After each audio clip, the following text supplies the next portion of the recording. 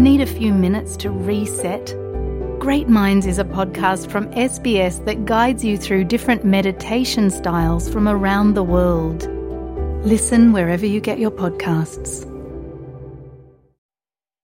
An alliance of Australian dads are calling for change, saying stereotypes, workplace pressures and legal rights are lagging behind modern expectations of fatherhood.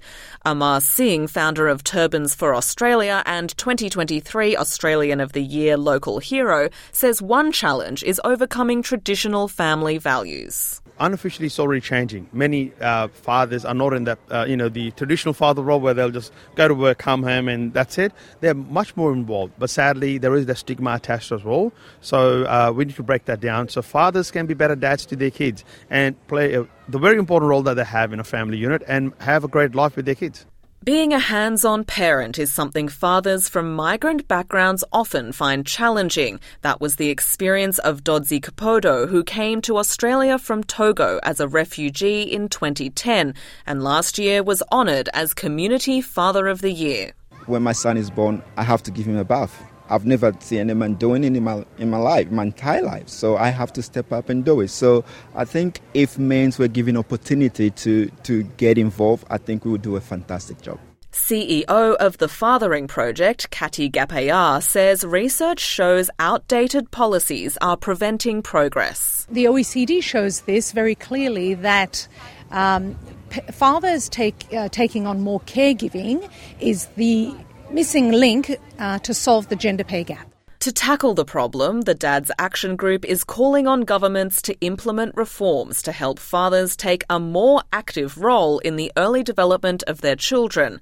Mr. Kapodo says access to affordable early childhood education is critical. If they don't have that early childhood education, they struggle in decision making, they struggle to contribute, they struggle to think. Just remove the barrier that will be affordable for everyone. Doesn't matter what is your cultural background, wherever you come from. Red Wiggle Simon Price is throwing his support behind the campaign. It's become more and more aware how important these early learning centres are for children in their development, and as a Wiggle and as a dad, I'm very, very proud and pleased to be here today.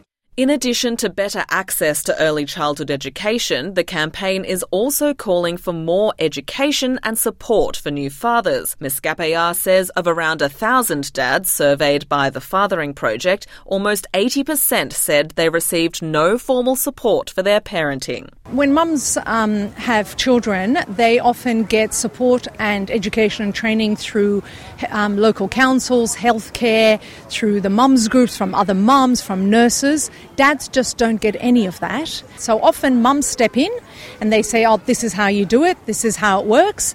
And that removes the confidence from the dads and the self-efficacy from the dads to be able to really look after their kids themselves. The Alliance is calling for 12 weeks of federally funded paid parental leave for all non-birthing parents. Currently, they're entitled to just 2. The Fathering Project found 85% of Australian fathers surveyed who did not access their parental leave felt a responsibility to keep working. And Australia's Gender Equality Scorecard found men accounted for only 14% of all paid parental leave taken in the 2023 financial year. Thrive by 5 campaign director and former South Australian Premier Jay Weatherill says he wants men to discuss the issues and help change attitudes. It's a conversation I think men can have with other men. It's okay to actually talk about this dilemma. If we get it right, it's going to be good for kids. It's going to be fantastic for your partner if there's more equal sharing of the parenting, but really good for society and the broader communities. Something Gudanji and Wambaya man Joel Bayliss, founder of the social media movement #IndigenousDads, agrees with. Our grandfathers, our fathers were the storytellers for 60,000 years alongside our grandmothers, our mothers, our aunties.